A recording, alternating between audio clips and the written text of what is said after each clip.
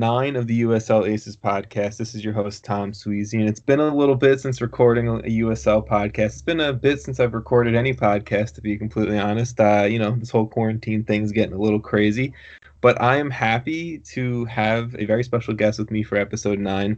I'm going to call him the voice of USL. I feel like other people have called him that, but Mike Watts. Mike, thanks for coming on. Glad to be here, man. Glad you're getting back on the podcasting game. Us New Yorkers need to stick together, keep busy. So that's honestly like a pretty good transition into my first question. Do you consider yourself a New Yorker? Because I know you're from Ohio, right? And you've been living in New York for the past few years, and you're fully integrated with like so many New York sports and everything like that. Like, are you a New Yorker in your head? You know, at first I thought it'd be like if I lived half my life in New York, I would officially be a New Yorker. But in my mind, I was born in 93, moved here in 2011, and then here we are in 2020. I'm engaged to a girl from Long Island, went to school at Fordham in New York City. Like at this point, I feel like I'm like at least halfway there, if not further, to saying I'm a New Yorker now. Like I've lived in the city now for close to a decade. I feel like I have a kind of a right. 100%. I think you have more of a right to call yourself a New Yorker than me. To me, I'm a Long Islander. Right. Different from New Yorker, which is like, you don't get that until you start living in this area and understand it. Like, does your wife or fiance, consider herself a New Yorker? She's a Long Islander. I'm a New Yorker, and eventually when I move out there, I will also be a Long Islander. But for now, I remain a New Yorker. All right, well, major respect. Sports that you follow, I know you might have to be like a little neutral, but like, do you have favorite sports teams? Like growing up in Ohio, are you like a Bengals fan, like a Reds fan, like stuff like that? Yeah, so I grew up in Cleveland, and now that I work for the Bengals, the first headline that popped up when I got the job there was 25-year-old Browns fan calling Bengals preseason games. And you're like, oh, okay. That's how I've been painted. But yeah, I mean, I grew up in Cleveland, so, you know, the Indians, the Browns, the Cavs. Got you. The occasional Lake Erie Monsters game. I guess I became a Penguins fan by proxy because it was the closest city to us that was playing hockey before the Blue Jackets existed. Yeah. So yeah, like that's sort of where it started. Like my allegiance has shifted to the Bengals as I've worked for them the last few years, and I've gotten to know everyone in the organization. Like you gain an allegiance to the people that you've really come to respect and know. And then now that I've moved to New York, like I live 10 minutes, you know, on the 7 train to Citi Field. So a lot of Mets games. I've worked for NYCFC and Yes Network. So I follow them really closely. Before that, I followed the Red Bulls because I worked a lot of games out there. I follow the Giants. I definitely follow the Rangers more. So like gradually I'm shifting, I think. It's like a tectonic shift. Well, we can be good friends. You named a few teams in there that I'm okay with. It's NYCFC, all of that. So the Giants are my only iffy part that you said. But I mean, Jets fans, man. It is what it is. But I mean, like outside of like that stuff, right? Like outside of the Bengals, which reading that online about you, like that's so cool that you were the youngest person to ever call a game, an NFL preseason game at 25 years old.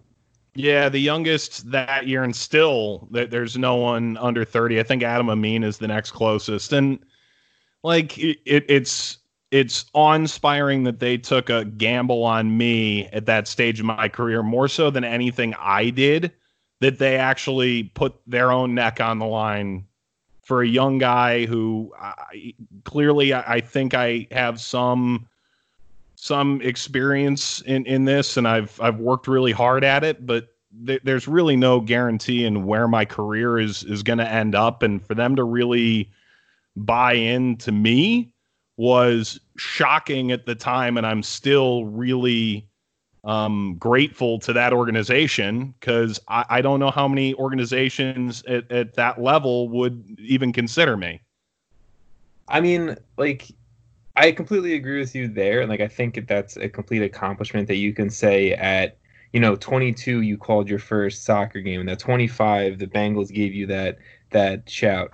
Like, you're only 2 years older than me, which blows my mind. Because I mean, I think someone said this on the USL show before, but your voice sounds like you're like so much older than you actually are. But I'm 24, turning 25 this year, so I'm guessing you're 27-ish, 26, Yep. 27.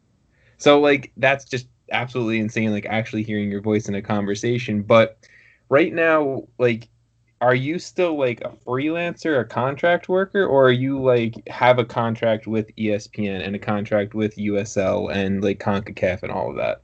Yeah, so it's weird how this business works because you're sort of at a point in your career where you want to work Champions League for CONCACAF, you want to work Game of the Week for USL, you want to call Thursday Night Soccer for the SEC network, and you want to do the Bengals. So and I want to do PA for MSG, and so it really for me right now, I've signed a contract with ESPN before. I've signed a contract with USL before. It's like I've had contracts, but it's not something where, at least at this point, it's been a blessing. I've sort of been able to largely cobble together the schedule that I think most moves me in the direction I want to go career-wise. And that means calling international soccer and MLS and ESPN and the Bengals and, whatever else comes my way, to try to get forward in my career. It's freelance, but it's a little more constricted than that. Got you. Okay. No, I mean that's interesting to know because I mean like I don't follow like announcers and commentators that much. I think like the person who I most closely follow, who isn't really one, but like has done games before, is Pat McAfee. Yeah. And I mean like he's just hysterical in his own right, but like he's not truly like a commentator and announcer. Like I feel like like what you do is like true to the quote unquote sport, but I mean, like, I really enjoy your games, your USL games. Like, when you're on the call, it makes the game 100% better, at least in my head. And I mean, now I feel like to a lot of people, you're 100% like connected to the USL. Like, when people think USL or like a USL game on ESPN Plus, like, your voice definitely is the one that kind of circles around that. How does that feel to kind of be like connected? I mean, at least in my head, like, you're connected to a league like 100%. Truthfully, that's what I've wanted in my career, is to be associated at the national level with any league. And I mean, the USL brought me in. I graduated from college early in December of 2014, and the first USL final I called was October 2015. So I mean, I had done one game for NYCFC and Yes Network as a sideline reporter, and I had done some random stuff over that summer. But I mean, that was my first real shot, and to still be here, hopefully we'll have a sixth USL Championship final to celebrate in 2020 that I've been around for. I mean, like, if you consider the new era of this league, and obviously the USL brand has existed long before that modern era, but this is sort of the era of this group taking this league forward. I've been here for more than half of it, and that's pretty wild. So first off, like that's a huge compliment, and I appreciate it, and it's an honor to me to be able to be the voice of what I think have been the iconic moments in this league's history. Some by happenstance and others just by being able to call good finals and great playoff games and whatever it is, great highlights. But I mean, again, like I was 22 and I called, my first pro game was a final. That was insane to me. And it still is. So, I mean, yeah, it's awe-inspiring to me as an announcer because usually it doesn't work that way. It's usually very much the reverse. So to get them to give me that honor, that responsibility that early in my career meant, one, I had to step up to it as best I could at the time and can now. And two, like you want to continue to build on that and push the league along the same way I pushed myself along. Now, when I was obviously doing my research on you and what I've known about you, you said it. Your first game was 22 years old, calling USL final, Rochester Rhinos versus Los Dos, correct? Yep, that was it. Was that a tougher game to call? Like what? So sorry, what's a tougher game to call? That final specifically, like thrown into your first game like that, or like a super boring midweek 0-0 game where it's like, you can appreciate the sport. Like I appreciate the sport of soccer, but then at the same exact time, it's like, damn, that's a boring game.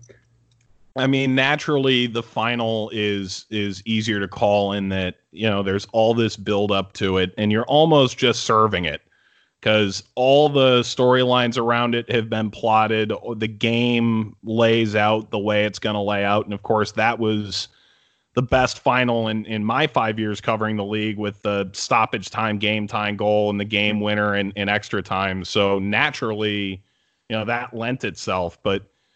Yeah, I mean, anytime you play 34 games over 7 months, there's just going to be some that don't come out very well. It's just the natural progression of any sport, any league.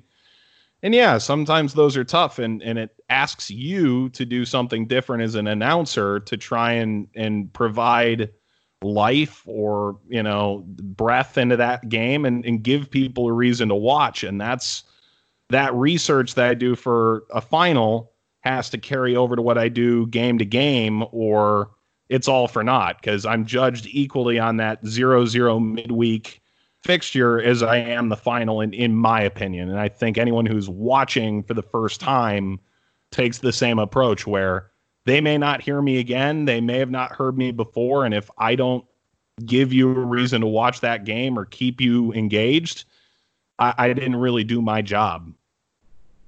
Is there like a specific piece of research that you found, like when you were like obviously, doing your job before the game and everything like that you read it and you were like, this needs to go on air whenever I'm calling this game? Like this is like so interesting or so unique that I have to get this in somehow.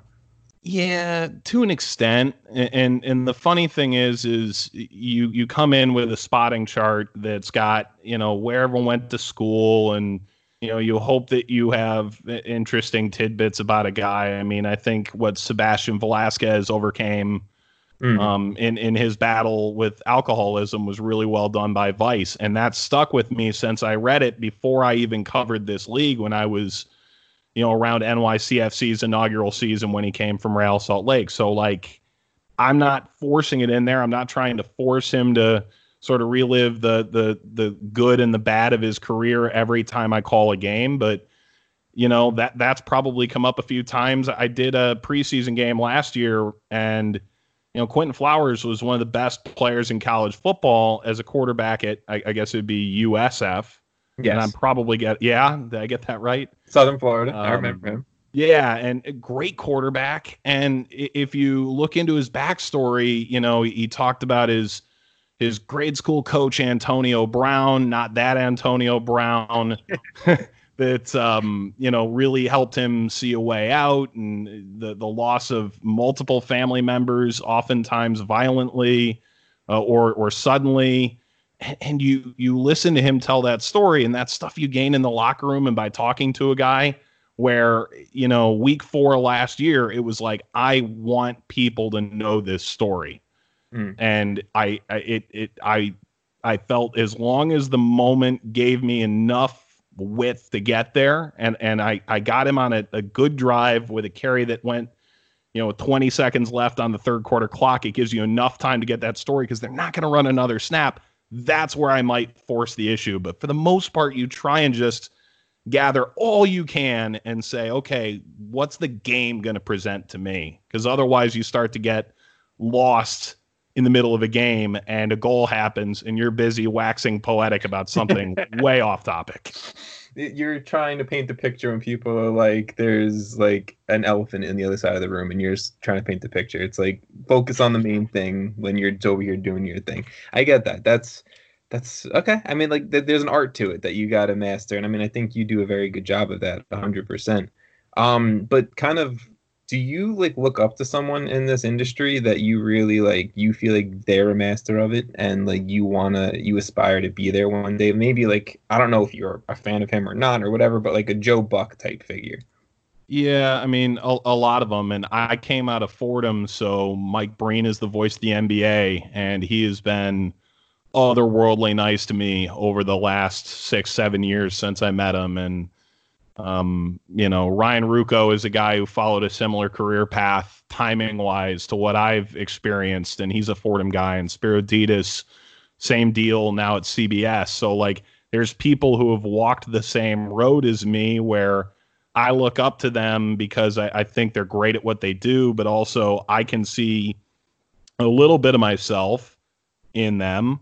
It's funny because I look at an amalgamation of things. I love underratedly. I think Joe Buck lays out better than anybody. I think Al Michaels punctuates better than anybody. I think Doc Emmerich does as good a job of getting all of that action into one breath in a way that a lot of people can't. And he notices little details. And Bob Costas is a wordsmith off the cuff, and I envy that he's able to do that. And Jim Nance has an empathetic approach, and so like I'm grabbing from as many people as I can things that I think they're great at. I think Ian Darke is oftentimes a poet. I think he's great. That there's a bunch of guys where I'm just trying to grab all I can while staying true to myself and saying, okay, these are traits that I want to develop in myself in their likeness. The same way that, Mike Breen probably looked at Marty Glickman, the longtime voice of the Knicks and the Jets and, NBC, and a guy who had been around the block so many times. And, Vin Scully looked at Red Barber. And so we're all just trying to grab things we think other people do really well and then sharpen that in ourselves, I think is how all announcers view it. The same way I think any player in the league can watch Lionel Messi and say, I'm not him. I'm never going to be him. But like these little nuances of his game, I'd love to sharpen that a little bit in his image. Hey, and not everyone has to be a Messi. Look, and I'm not. Hey, you don't know that. You don't know that. I'm personally a person that just believes in like throwing that out there and throwing the optimism out there, and obviously the hard work that comes behind it. But I mean, look, I don't feel like there's a lot of people that can say at your age you've also done what you've done. So that's also something you got to commend yourself on 100%. I want to finish up like the commentating side of this before we get more specifically into USL. And I'm going to ask a question that I feel like you've answered before, and I hate being boring with like, the question, but do you have like a favorite call? It doesn't even have to be like the biggest game you've called, but like, do you have one that just immediately sticks out to you in your mind? It's interesting because a lot of people remember calls that I personally don't like. The Drogba "What's in the Water" call from a couple years ago ends up getting printed on a Dasani bottle, and I'm like, I really didn't like that call, guys. But it's going around the world, and I'm seeing the comments, and it's like, why is a WWE announcer doing Didier Drogba's games now? Because I'm just losing my mind. And so, the bike kick by Miguel Gonzalez, like if I could do that over again, I would do it in a heartbeat. And that was, the number one play on SportsCenter. I thought the call of the Luke Spencer game winner in, I guess it'd be 2018's final is one that I thought I really hit the way I wanted. There was an SEC championship goal call from this past year that I really thought I appropriately hit. I mean, I go back and rewatch things, and I'll probably feel a different way the next day than I feel today. But you just try and go, okay, what did I like? What didn't I like? And move on. But it's at this point, like, it's hard to pick one, and that's not trying to say I'm good at this. It's just it's a moving target for me. Do you cringe when you hear your own voice? Because whenever I listen back to a podcast episode, I can't stand my own voice. Like, is that like a thing?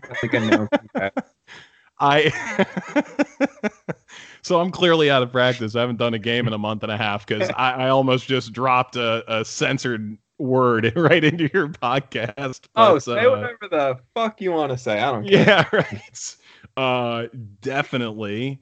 I told people, and I still occasionally tell people, like, I turn the lights off, go into the corner, and like turn the game on. I don't enjoy it. But I think it's critical to want to get better. And if you want to be a better podcaster, then sit there with an open mind and an open ear and say, would I listen to this? If I'm a broadcaster, I should sit there and listen to my tape and say, as a fan, am I engaged in this? And as a player, you should watch your own tape and say, is that the best I can play? Why did I do that? So yeah, I cringe a lot. I'll probably cringe when I see this come out. I mean, like, because I agree with your point there. Like, when you're podcasting and you're like, even just like our conversation now, like, is that something that like I can picture someone plugging in their headphones and saying this is an enjoyable conversation? I really hope. And in the middle of our conversation now, I'm thinking, yes, it is. Someone's throwing their headset down, like, stop it. I don't care. This is terrible. I'm done. But like, it's you're 100% right about that. And I mean, for me personally, when I'm covering, like, when I'm doing a podcast about Major League Soccer, USL, whatever it may be, I think the one thing that really lacks in, American soccer is that the media doesn't do a great job of seeing the personality of, some of these athletes that are out there, some of these soccer players that are out there. And there's really good personalities on a lot of these players, right? And you've been around a lot of them. Have you met like a player, whether it's in Major League Soccer, USL, whatever it may be, that you've sat down and you're like, why isn't this guy like on every single USL or every single MLS video, like, ever? Yeah, I think that happens a decent amount. And that's something that, even going back to the beginning of MLS, because the guy who produced the first close to a dozen, I don't know the exact number, but Michael Cohen was producing from the very beginning of Major League Soccer and the Olympics and World Cups, and he's been around for so long. He is such a proponent of the idea of star building, because everyone's watching The Last Dance right now about Michael Jordan, and rightfully so. He was the superstar globally of a game, of a sport, of sports. And I just don't know that anyone's in any hurry right now to go watch a documentary, except for us who care about MLS, about one of the great stars of MLS past. And that's not a shot at the league or the people who have produced it. But I think everyone who's in TV and soccer right now is trying to find the best way to bring soccer into the American consciousness for longer than 90 minutes at a time. And you're seeing personalities like Alexi Lawless was this eccentric when he was playing. I saw a video a couple weeks ago of him playing electric guitar national anthem at a Riverhounds game back in the early 2000s. And like, that was him the whole time. He was always like that. Eric Winalda is one of the most brash and I think intelligent people in sports in this country. So how does Alexi, how does Taylor, Twellman, how do they move into the greater sports consciousness, not only now that they have a dominant area of the media sphere that listens, but also when they're playing? Because Taylor's an outstanding golfer and he comes from a tremendous athletic family. Like, he could have,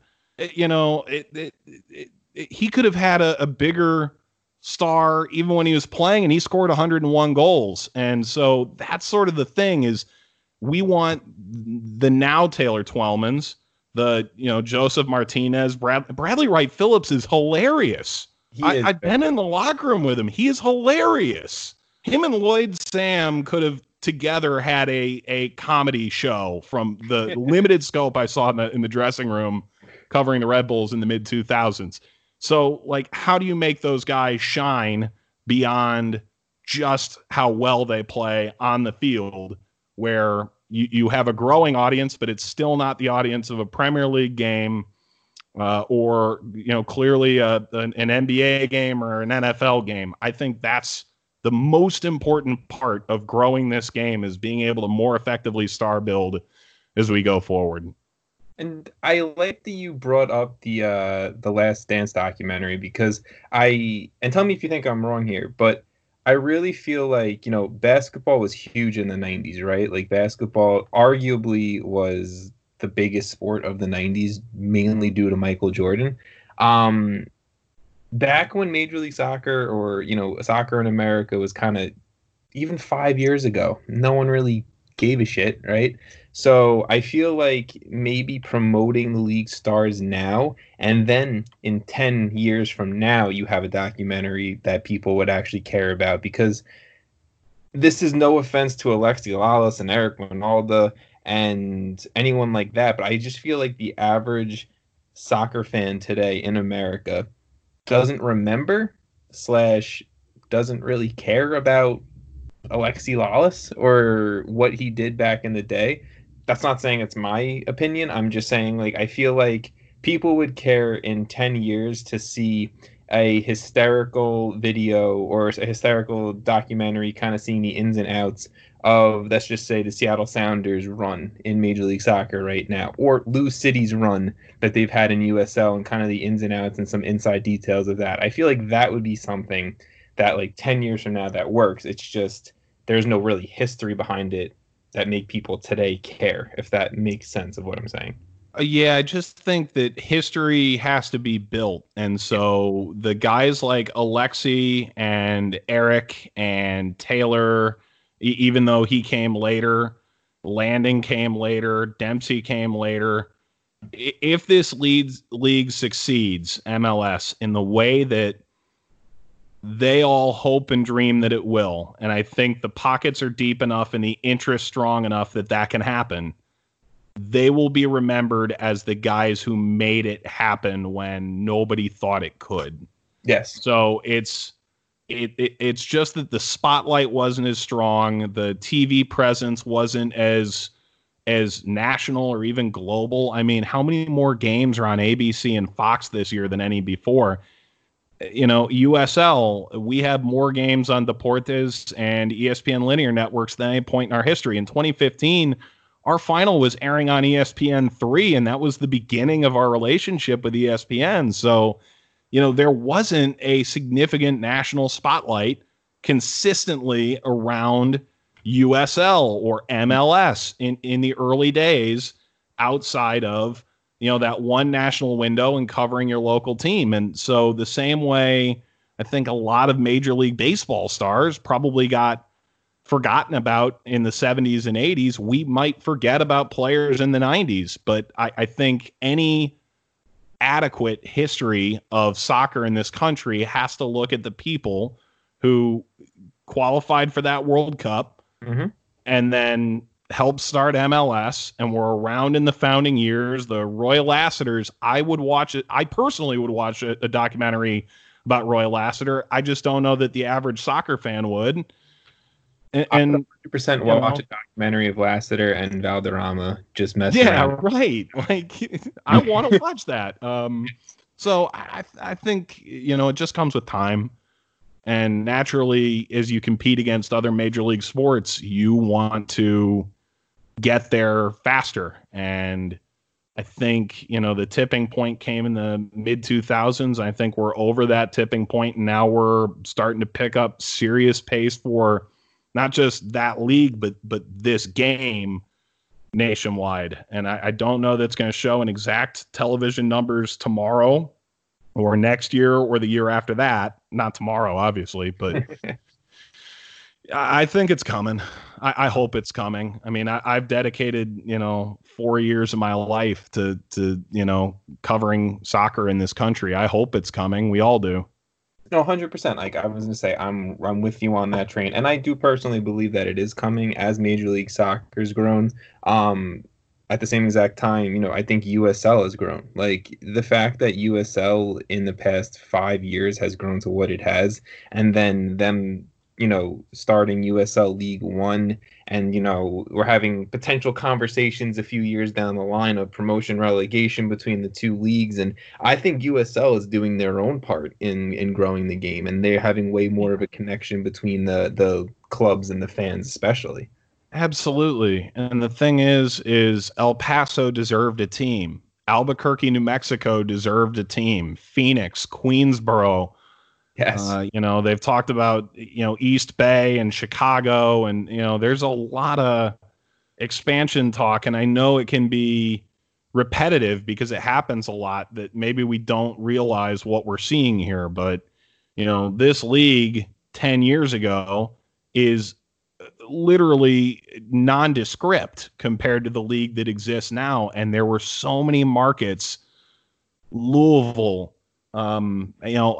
Pittsburgh, Nashville. Yeah. Just like cycle through it, man. And San Antonio, I'm going to leave out like half the teams in the league, and that's no offense, but like genuinely they needed pro soccer in their city to really develop roots for this game.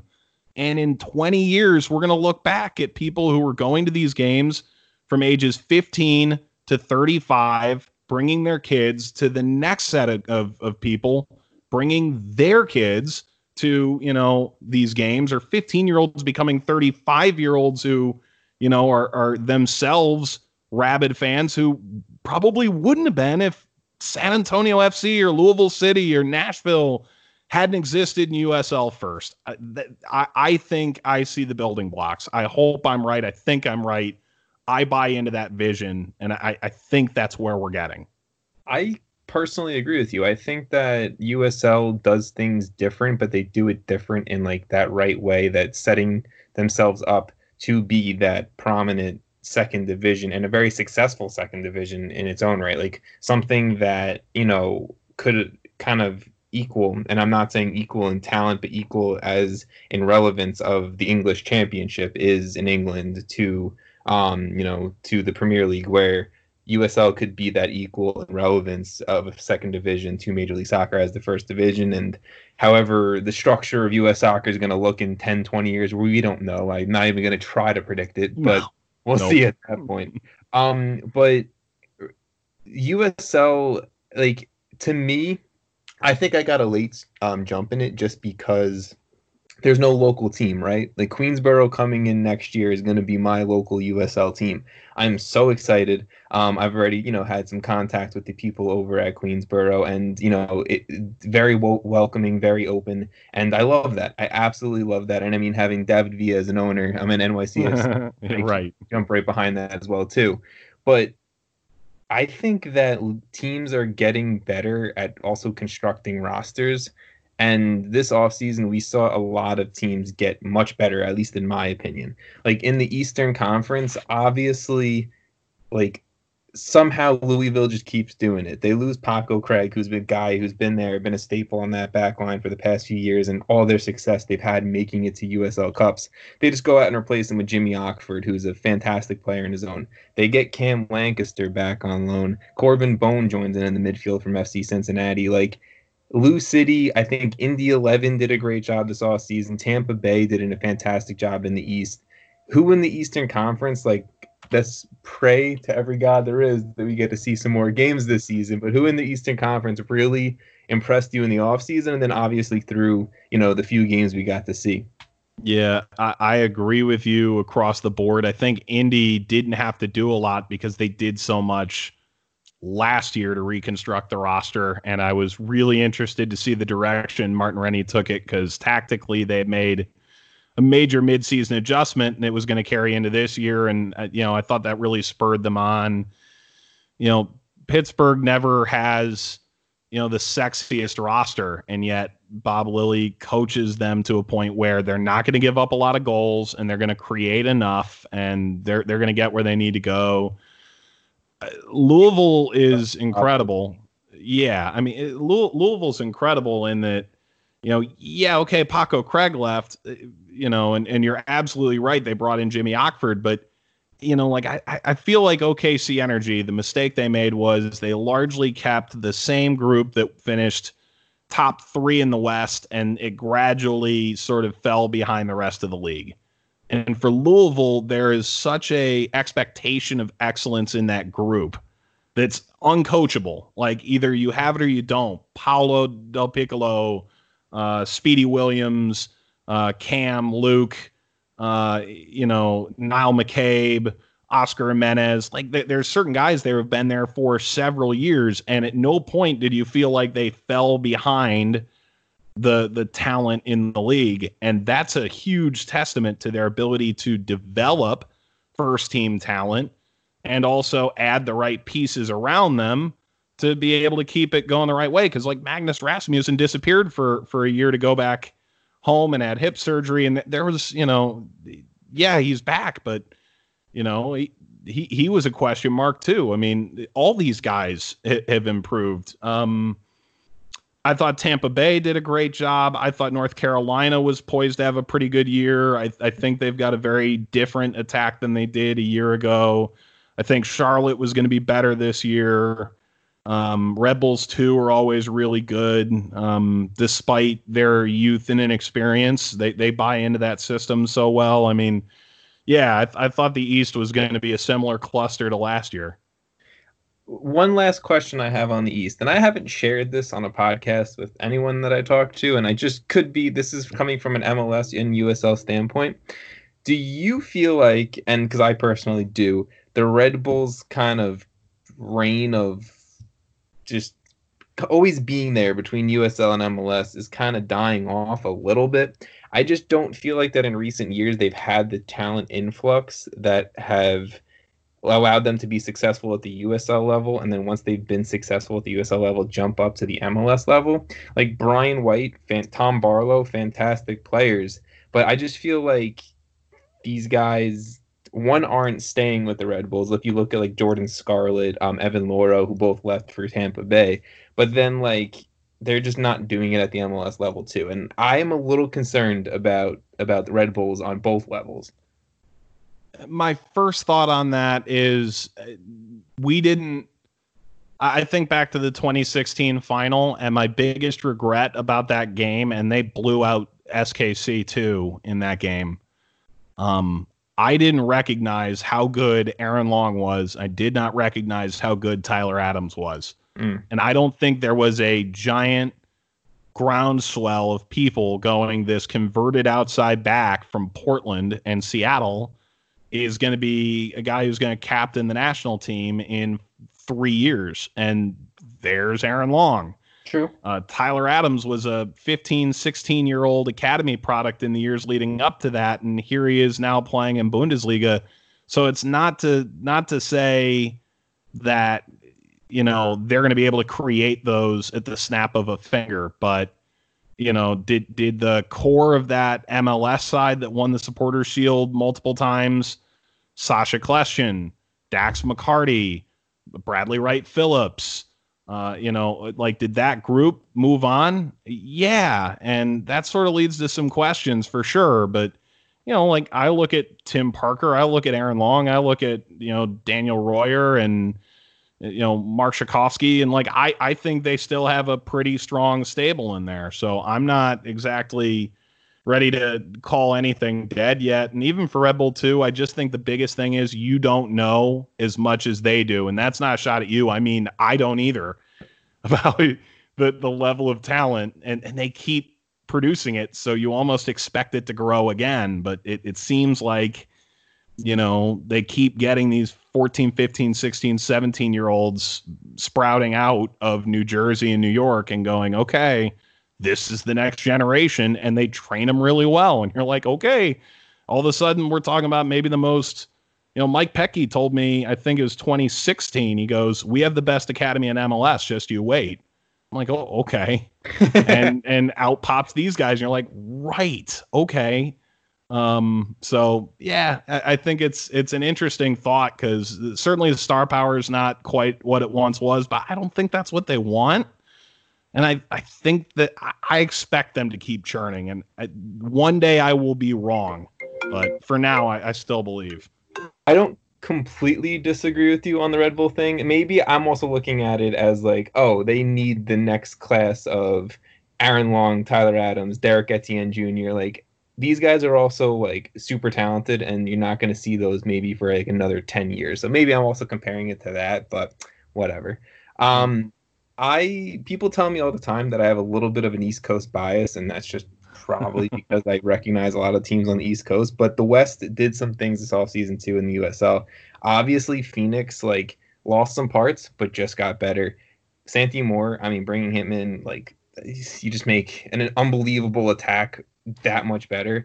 I thought the sneaky move from them was getting Darnell King. I really like that move, bringing him back. And then people are also going nuts for San Diego's first roster, and I think Landon Donovan did a pretty good job of constructing, his first roster in a USL schedule. But my biggest team that I feel like maybe people definitely paid attention to them, but I feel like didn't get as enough love as they should have was San Antonio with the talent that they had last year, and then adding, guys like Callum Montgomery on loan. He's either on loan from Dallas or North Texas, whatever that is, but bringing him in, PC Gyro, bringing him down from Major League Soccer, getting Luis Solignac I mean, he was over in Europe, but had a pretty good stretch of games in Major League Soccer. Now bringing him Chicago, level. I really love San Antonio this season. Like, and I feel like that's not 100% agreed upon, but what do you think about the West? Yeah, for one, I've always had a soft spot for San Antonio. My first year in the league was when they had, Defender of the Year, and Sebastian Ibeagha, and like they were really rolling that year. Great goalkeeping, great defense. It was there. So naturally, I think, while I like Darren Powell a lot, I'm not shocked. Eventually, it is a results-driven business, even though I think the fruits of his labor from the academy level are going to be seen for a lot of years to come. So San Antonio, I like in part because, I think it was a good time for them to sort of turn that leaf over. I think they spend appropriately. The young players they have, combined with the players you've already mentioned coming in with experience in first division and elsewhere, like, okay, I think they're legit. I think New Mexico, even though they lost Santi Moar, is going to be fine. Phoenix looks as good as advertised. I still want to see, Adam John bagged a lot of those goals that were just, someone's got to have the grit to go get them. Yeah, he scored a couple monster goals, but I mean, a lot of them, he has a nose for it, and it's probably cliche, but it's also accurate. In his case, I agree with you on San Diego. I don't know that they have an identity, because I think when they brought players in, their thought was, let's bring in the most talented group we can, and then decide once they get here what fits us best. Let's be willing to adapt to what we have. And I'm not sure they had entirely turned that corner yet. I thought Las Vegas went in with a good game plan to San Diego, and it was 2 great goals, and then they locked it down. So that's interesting. I think Las Vegas is underrated. Sacramento, every year I look at their roster and go, they could win the West. They could win the league. And I think Mark Briggs is a tremendous coach.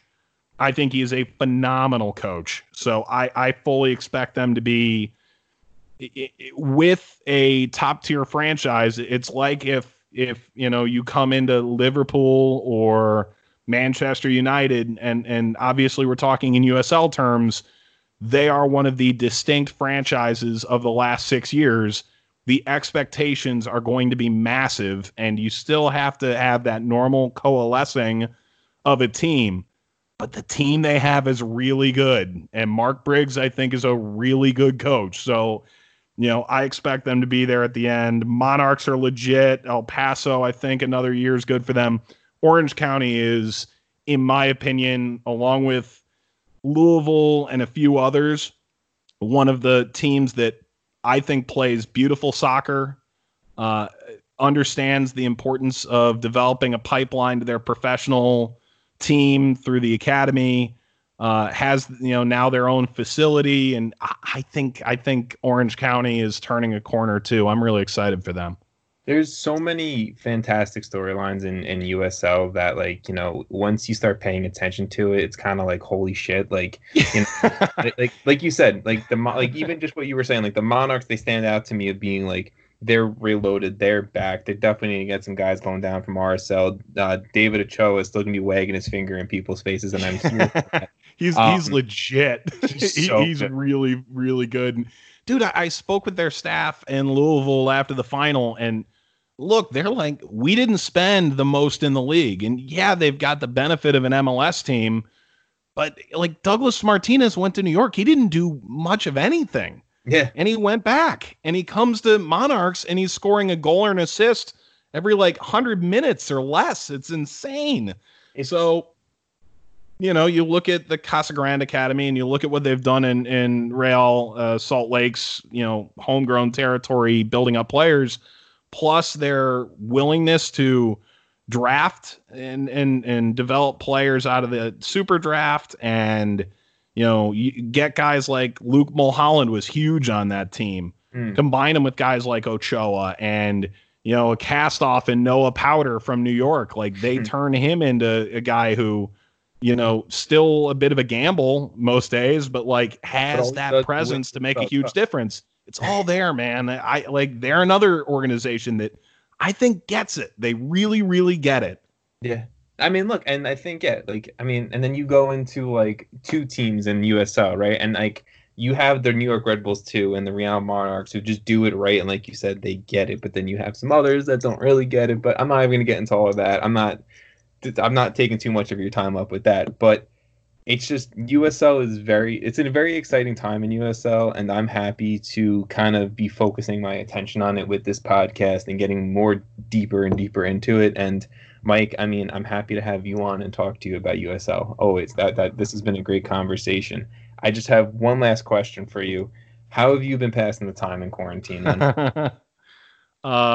Dude, this has been the weirdest time of my career, because even when I left college, before I was doing games consistently, I was working full time for the NHL 40 hours a week as an archivist. So like I was still working during the week, and right now with no sports, I mean, if we're out till July 1st, and I think that's probably reasonable that we don't play games until mid-June, start of July. I mean, that's like 80 games that I didn't get to call, men's Olympic qualifying. We're talking about the Nations League semis and final for the men's national team. USL, NWSL, the Big East tournament at the Garden, the NIT. I look at my schedule and I'm not disappointed, in the grander scheme. I mean, this is such a tremendously it's such an overpowering tragedy, that this entire scenario. But, I think about the game-winning goals I would have been around, and like at times it's depressing. I mean, once in a while, like Devin Curl tweet like, "Oh yeah, like tonight we should add this game." I'm like, son of a you're killing me, dude. You're killing me. Yeah, I mean, we had E-Cup for a while, Rocket League, and now they're doing the FIFA E-Cup, which I'm not going to take part in from the league perspective, and catching up on podcasts that I should have been listening to or being guests on. So here we are. And for me, it's meet new people and this is the first real break I've had. I haven't had 2-3 weeks off in a row since I was, early, like high school, sophomore summer, before I started washing dishes at Bob Evans. So I'm trying to just keep a level head, and the one thing, anyone who's bothered to listen this long, God bless you. But that's a statement about me, not about you. Hey, wash your hands. About myself constantly too. Yeah, right. Wash your hands, be safe, stay inside, don't be, don't let your ego get the best of you. I want to get back to work. I want to watch sports. I want to call sports. My fiance is tired of having me around. So just like for her sake, please, be considerate and be smart. And I I desperately want to get back, man. I desperately want to be calling games again. I mean, 100%. I agree with everything you just said, but I mean, also for you, I think taking some time might be a good thing. Resting that voice might be a good thing because come fall, you're going to be calling a bunch of Joe Burrow touchdown passes, and it's going to be a busy fall for you. I told I don't think I've ever mentioned this publicly, but at the end of the Big East tournament last year, my voice was so fatigued. I didn't really feel like I had my voice back probably until October. You think about mid-March to the back end of the USL season. That's a long time to just feel like you can't throw a fastball. So to a certain extent, after doing hundreds of games a year for the last 3 years, I don't want to be out of work. Anyone in our business, I genuinely sympathize. Anyone in a grander scheme, I'm healthy and my family is healthy. And so we're grateful for that. But, from a purely selfish, let your voice rest. Like, this is the first time, in 5 years where I've had an extended chance to drink a lot of tea and sit back and, watch documentaries. So that's okay. Take that time. Like, do the stereotypical podcaster thing. Where can the people listen to you? All over the place. My Twitter is at Mike Watts on air. Same with my Instagram, I think. Not really sure that I totally, post a lot of good stuff there, but there you go. Obviously USL on ESPN Plus and ESPN linear networks, and ESPN in the fall covering college soccer. So, for most of the year, if you flip on your TV, there's like a 1 in 10 chance you'll catch me. And definitely check out Mike. Mike, thank you for coming on and talking a little USL, a little soccer, and a little broadcasting with me today. Appreciate it, man. Thanks for having me. Appreciate it.